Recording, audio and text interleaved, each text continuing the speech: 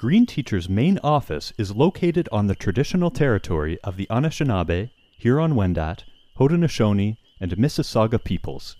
This territory is covered by the Williams Treaty. It's okay, for pre-K students to maybe spend 10 minutes doing a teaching part and then go sing a song about what they're learning, and maybe later in the day do an art activity. I started this back in last June, and we feed our worms weekly, and they're still fighting about who gets to feed the worms, for the week, and they're still very engaged. There is a statistic that 46% of schools in the United States, they have poor indoor air quality. Mm-hmm. And so if you think about it from that aspect, it's a lot healthier, to get your kids outside and get that fresh air. Testing. Hey, I'm Ian. And I'm Sophia. And welcome to Talking with Green Teachers. This is the Environmental Education Podcast, where we discuss recent developments, big ideas, and creative approaches to teaching green. In this episode, I will tell you the reason I am such an advocate for this aspect of it too is just because of the mental health benefits of learning outside, the deeper connections that kids can make. And from my own experience, being dyslexic, school was not a very happy place for me, but I will never forget the day that my science teacher took us outdoors for class. And I was just like, what? And we went outside and he had this lesson, and I thought to myself,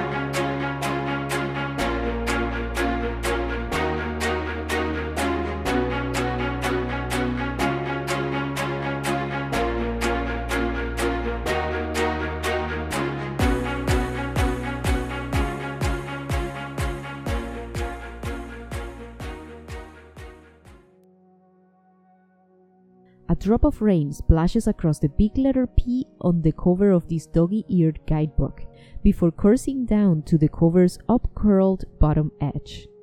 It's yet another rainy spring morning here in Wisconsin, USA. The so-called Badger State is where Janie Black engages pre-K learners in environmental education.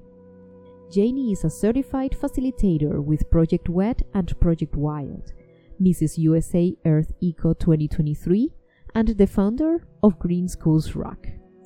She joined Ian to discuss engaging pre-K learners in meaningful environmental ed, common pitfalls to avoid when teaching young children, and how schools can become greener and healthier. Enhancing environmental literacy is central to the work of environmental educators, needless to say, and you do a lot of work with pre-K learners. This is something we haven't touched on yet in this podcast. This is a really broad question to start out with, but what are some general tips you have for educators who are working with pre-K students and want to engage them in those really meaningful ways? Mm-hmm. It is very unique working with pre-K students. So my students are 4, 5, and then maybe early 6 during the summertime. The thing I think that's most important is that we are engaging them in really meaningful ways. And for me, the most important part about that has been the curriculum that I use. So I've used a lot of different curriculum, but the ones that I'm really in love with are Project WET and Project WILD. I also use Project Learning Tree. Yeah. But I think any curriculum a teacher is going to choose, it has to be really interactive and it has to be hands-on. I actually have dyslexia. I have a son who has the same learning disability. And, being a teacher, I'm really in tune to that every child learns in a different way. Mm-hmm. So with environmental education, though, what's so awesome is it is hands-on. There's that piece where you're teaching, but there's that piece where they're experiencing and they're touching it, and they are singing songs about what they're learning.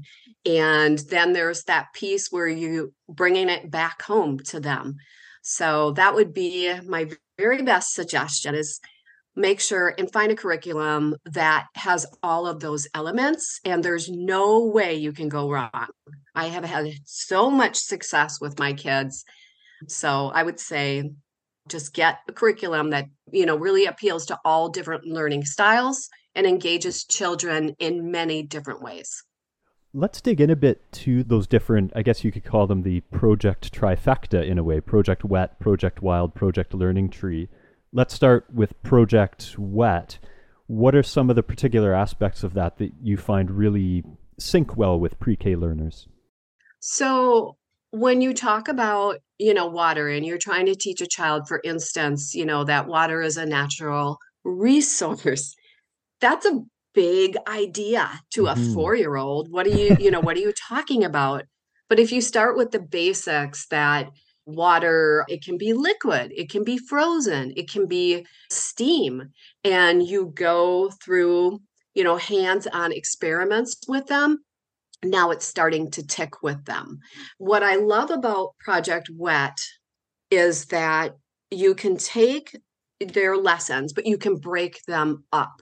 So maybe you're doing, a little 15-minute experiment with them, but then later you can also teach another aspect to that lesson. I don't know, does that answer your question? For sure. And Project Wild, I know, has a lot of similarities. Is it Yes. structured in the same way where you can sort of break things down into those bite-sized pieces? Yes, and that's actually why I love it so much. And they give you so many like visuals that you can print out. I always tell people, reach out to me because I will copy a lesson for you to try so you can see if you like it or not. I am a certified facilitator for them, but that's Hmm. not the reason I, brag on them so much. It's just because I've used so much curriculum in the past, and this one has just been a win-win. Are there any particular activities, maybe recent ones, that have really stood out as just really hitting well with the learners? Yes, so many of them. But one I did is you get a beach ball, but it's a globe. You may Nice. have seen them. I just got it at the dollar store, blow it up. Yeah. And what you do is the kids make signs to wear around their neck. So this was one piece we did in the morning. One side was blue for water, and one side was green. And so we created these necklaces just out of like paper plates and ribbons. And they didn't know why they were creating them, except for I was saying, the blue is water and the green is land, and Earth has both. So then we took the globe later in the day and we got in a circle, and I rolled the globe to them, the beach ball, and they had to put their finger on it to stop it. So if their finger touched blue, then they would stand up and turn their necklace to blue. If it touched green, they would stand up and do the same. So then at the end of this little experiment, of course, there's more kids standing with blue. And that's where I explain, that there is more water on Earth than there is land. And we talked all about that. And that to them was just like shocking. What? And that's a huge principle for kids to grasp at 4 years old instead of just telling them. They went through this whole experience and they'll never forget it. And they never have. They still talk about it.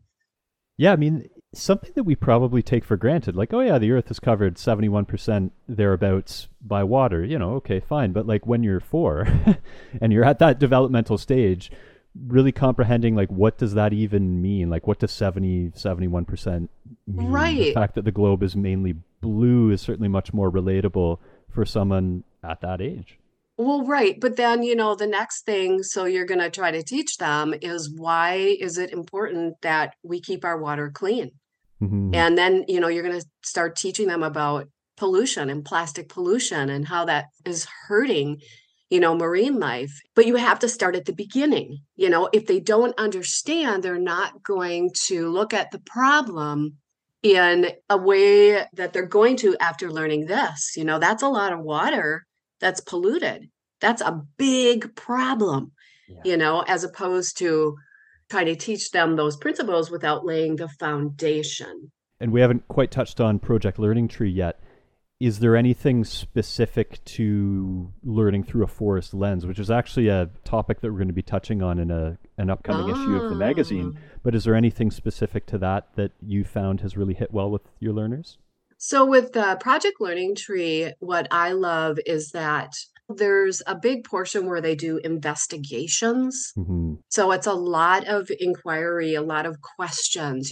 Does our school do this? And, does our school do that? Whether it be about recycling or whatever. And so it causes us to have to come up with those answers.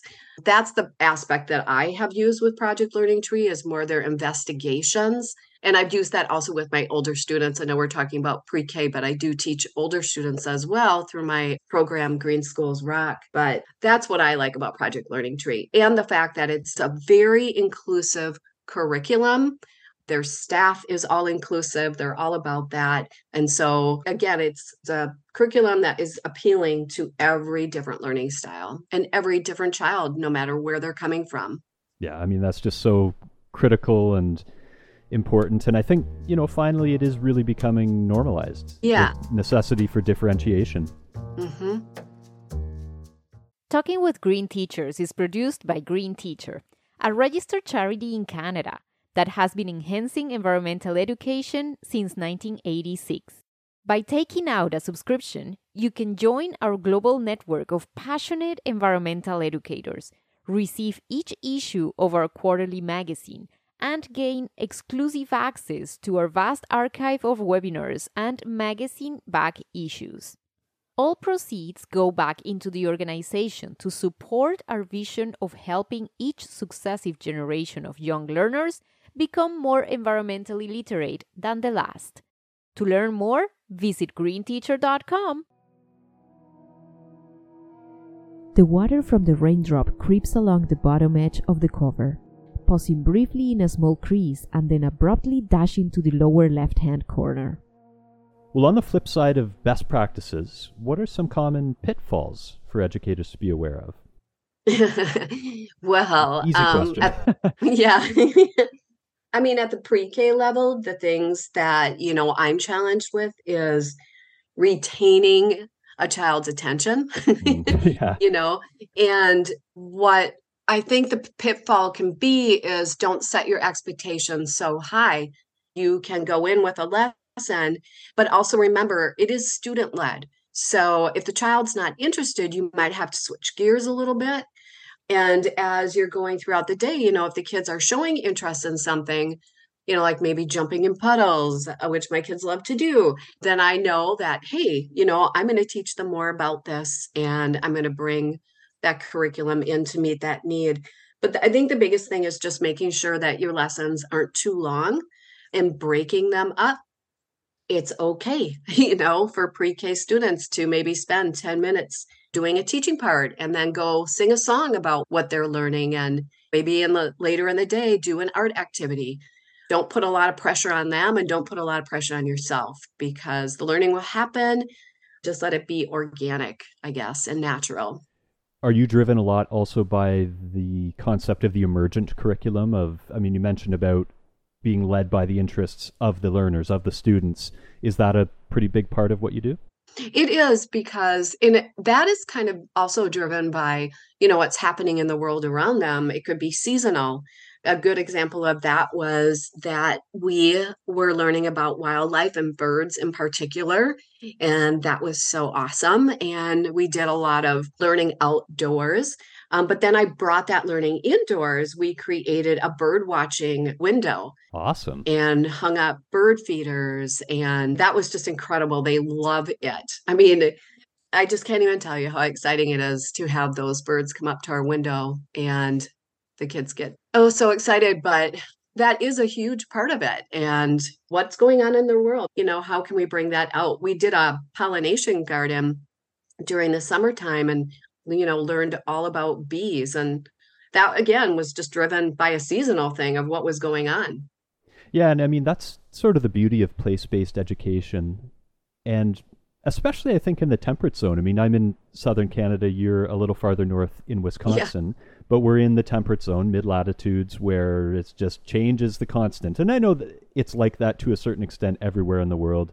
In the tropics, you have wet season, dry season, etc. But I think in many ways we are so blessed in the temperate zone with the constant change and the urgency that constant change brings. The fact that you can't just be like, oh yeah, we'll do that later. It's like, no, later is going to be winter, so we have to do it now. Like, especially with something like pollinators, where like right now we're recording last day of January. We're not doing a lot in terms of live observations of pollinators outdoors at the moment, but we will be in a few months. Yeah, it's very true. And it could be too something that maybe they're just showing a great interest in. There's always a way to bring the environment into it because the environment plays such a critical role in almost everything. For sure. I mean, for our listeners, environmental educators, that's just so foundational to what we do. I'm sure a lot of people are nodding along as they hear this. Are there any topics that your learners, the pre-K learners in particular, really are drawn to that surprise you, or you think, oh, wow, I didn't think that they would really go for that, and they're just all over it? I think one of the things that surprised me was, and this was just a part of, turning my school green this year through a program, Green and Healthy Schools Wisconsin, is I decided to do a classroom compost with worms. So like vermiworm compost. Yeah. And I didn't know how it would go over with the kids. So I brought all the materials into the classroom, the dirt and the worms, and oh my goodness, they were so engaged and they wanted to like touch the worms, and there was lots of squealing and stuff too. But I thought, I wonder how long they'll stay interested in this. Well, I started this back in last June, and we feed our worms weekly, and they're still fighting about who gets to feed the worms, for the week. And they're still very engaged. They've talked to all their parents about what we're doing. And I know that because the parents talked to me about it. Yeah. So yeah, I thought, I don't know if they're going to get into this, but they absolutely love it. And it's been a really huge learning for them that our scraps that we're eating, we are not throwing them in the garbage. We are giving them to our worms to eat, and they're turning it into soil for the garden. Magic right before their eyes. I know, it is magical for me too. Yeah, for anybody. Hey, it's Ian. I'm just letting you know that a subscription to Green Teacher also includes access to our massive and fast-growing archive of 500 plus ready-to-use activities, lesson plans, and articles. The recording of each new webinar goes into the archive too, and there are 125 of those and counting. To save you time, everything is organized by topic and age group. Learn more by visiting greenteacher.com/subscribe. We also have special rates available for bulk orders from your school, board, district, faculty of ed, or organization. As always, all proceeds go back into the nonprofit. Here, the water settles as it gains volume from additional raindrops. With space running out, something's gotta give. When you are doing environmental education, it does help when the school walks the walk, so to speak. You mentioned about the vermicomposting. What are some other initiatives that you've taken at the school to move it towards that green designation? Yeah, well, green schools stand on 3 pillars. So one is reducing environmental waste and impacts and increasing the health and well-being of the occupants. And the other is that the kids are more environmentally literate. And I get to write the curriculum for my students in my school. And so what I first started doing was implementing that environmental literacy into their lessons every week. That was one. The other was the compost and what we've learned with that. Also, our school has 2 gardens, but they hadn't been used in years. And so we have done that. We went through planting all the little seedlings and then planting our garden and getting food from the garden. The other one too is doing outdoor classroom time. So taking the students, I call it class in the grass, Nice. and getting them outdoors to learn has been key. And then things like making sure that we're turning off the lights, focusing on good air quality in a classroom. If you don't know, but you probably do, that indoor air quality plays a huge role in our health, our well-being, and also a child's ability to learn. So if the lighting is wrong, if the temperature is not set right, things like that. The Environmental Protection Agency has an incredible toolkit for teachers that talks all about indoor air quality. It takes you through this wonderful checklist. I would encourage any teacher out there, no matter what grade you teach, take a look at that. Go to the Environmental Protection Agency website.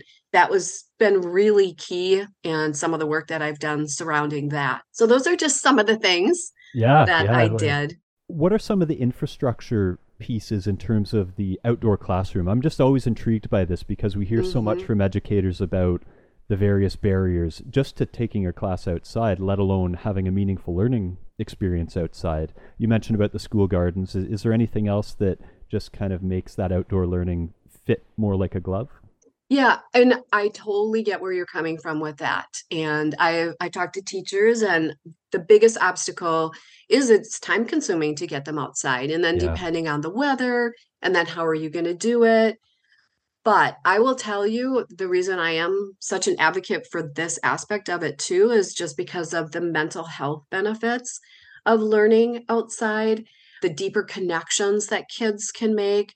And from my own experience, being dyslexic, school was not a very happy place for me, but I will never forget the day that my science teacher took us outdoors for class.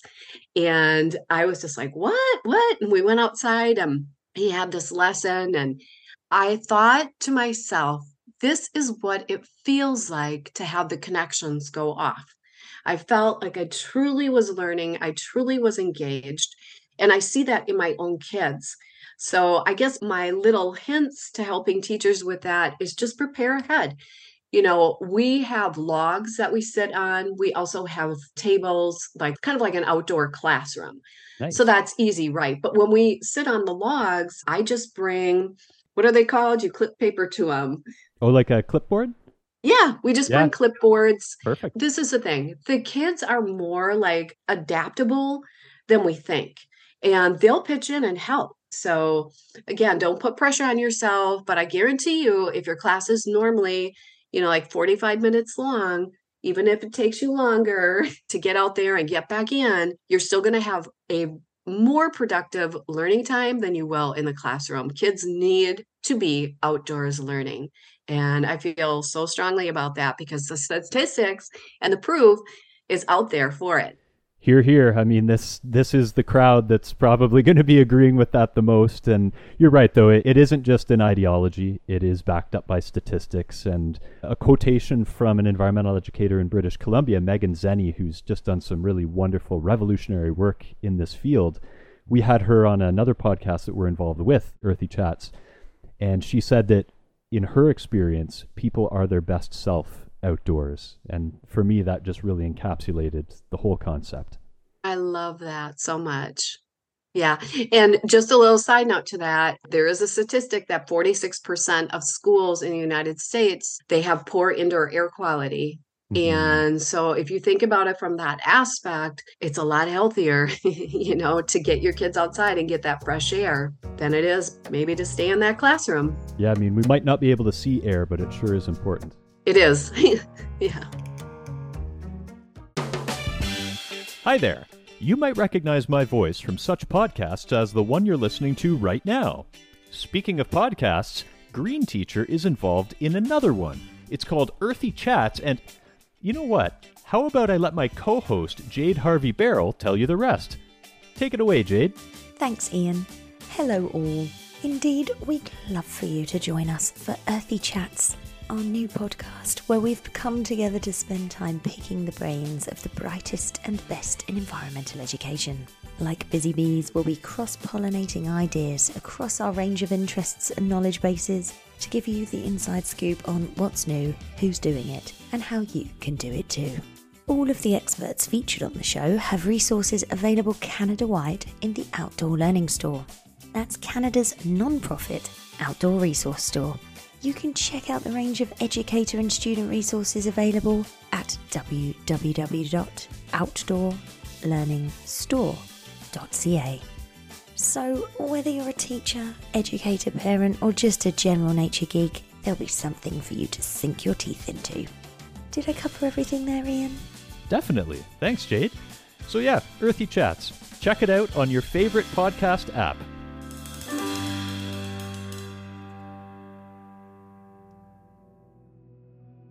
Like a tiny dam bursting, the micro pool drains over the book's spine, and onto the grass below. Small drops cling to multiple blades of grass in the immediate vicinity. Let's hear a bit more about your platform, Green Schools Rock. I perused the website and saw some neat stuff on there, but for those who are uninitiated, what can they find? Yeah, so the mission is to empower schools to be able to commit to sustainable actions. And I do that by shaping kids to be green leaders in their schools and in their communities. I really believe that to make true change, we do have to change the culture.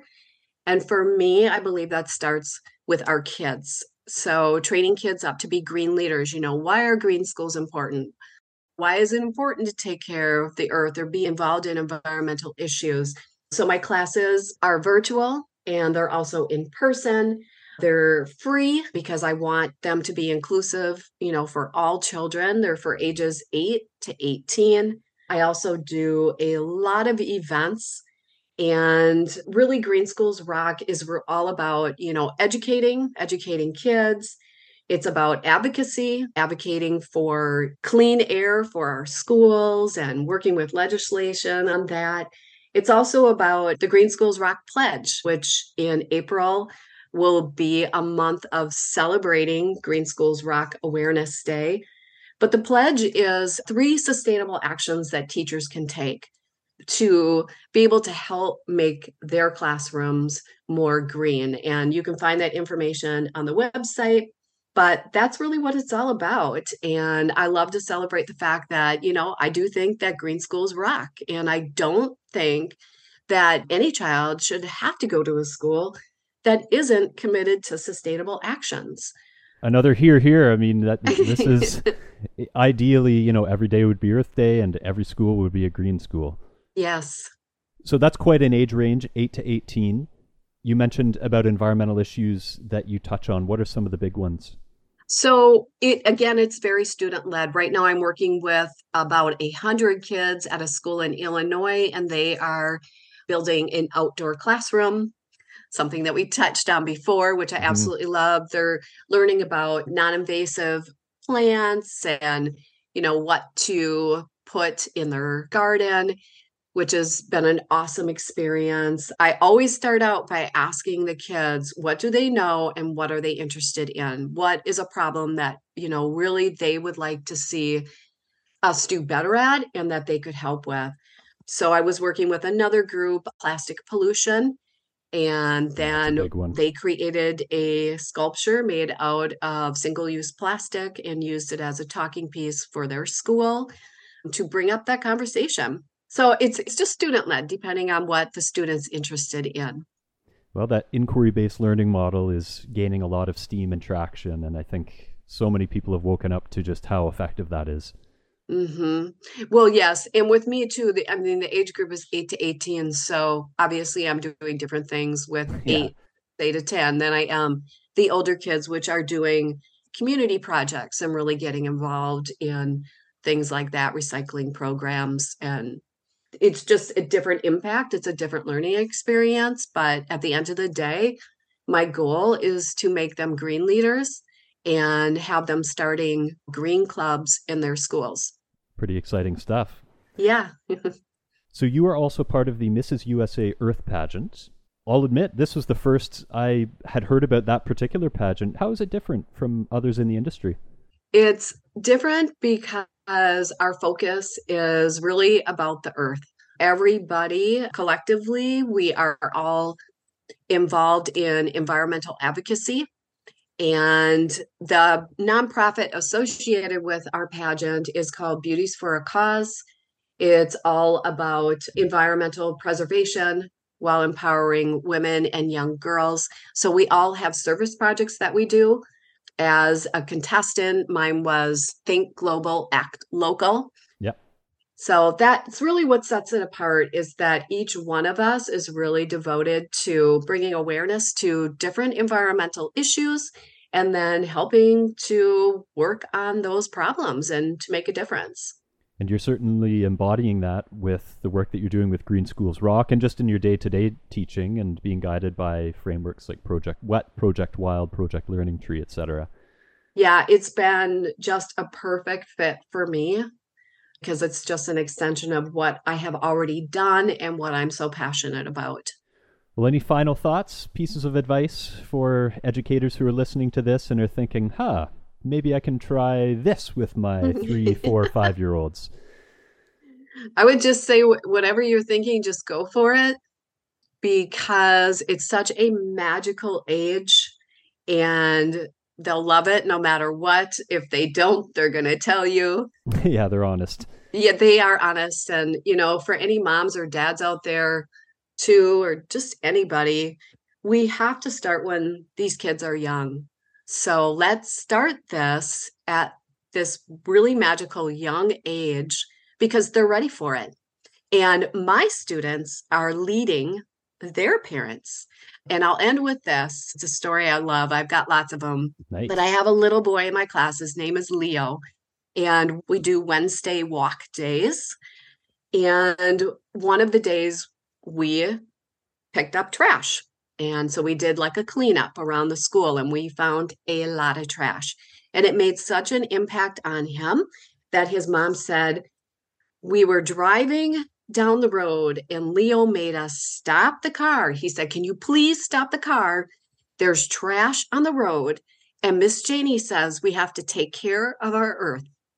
And they were able to stop the car and they picked up the trash. And she said, you have made such an impact on him.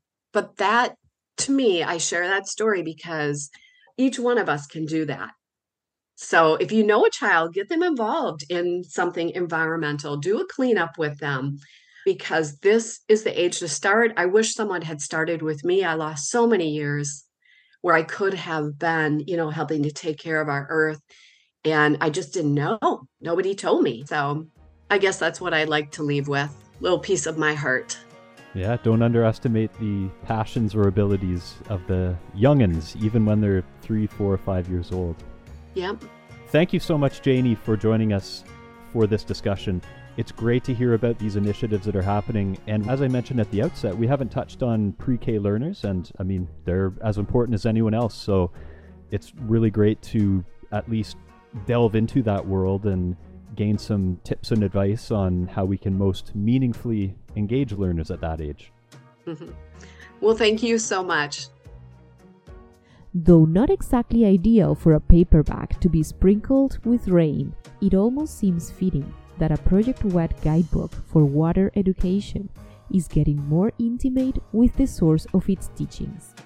This learning session is shaping up to be a good one.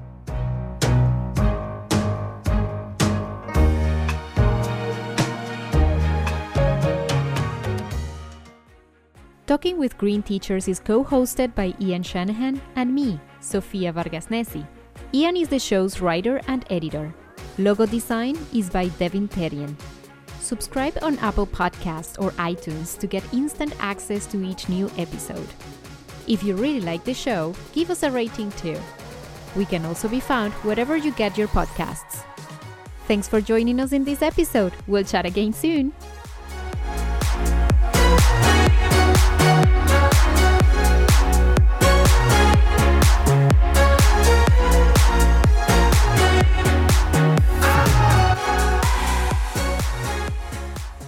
We've had people tune in from over 85 countries to the show. I love that. Yeah, wow. Like all continents, not Antarctica. I guess penguins don't like it, but that's fine.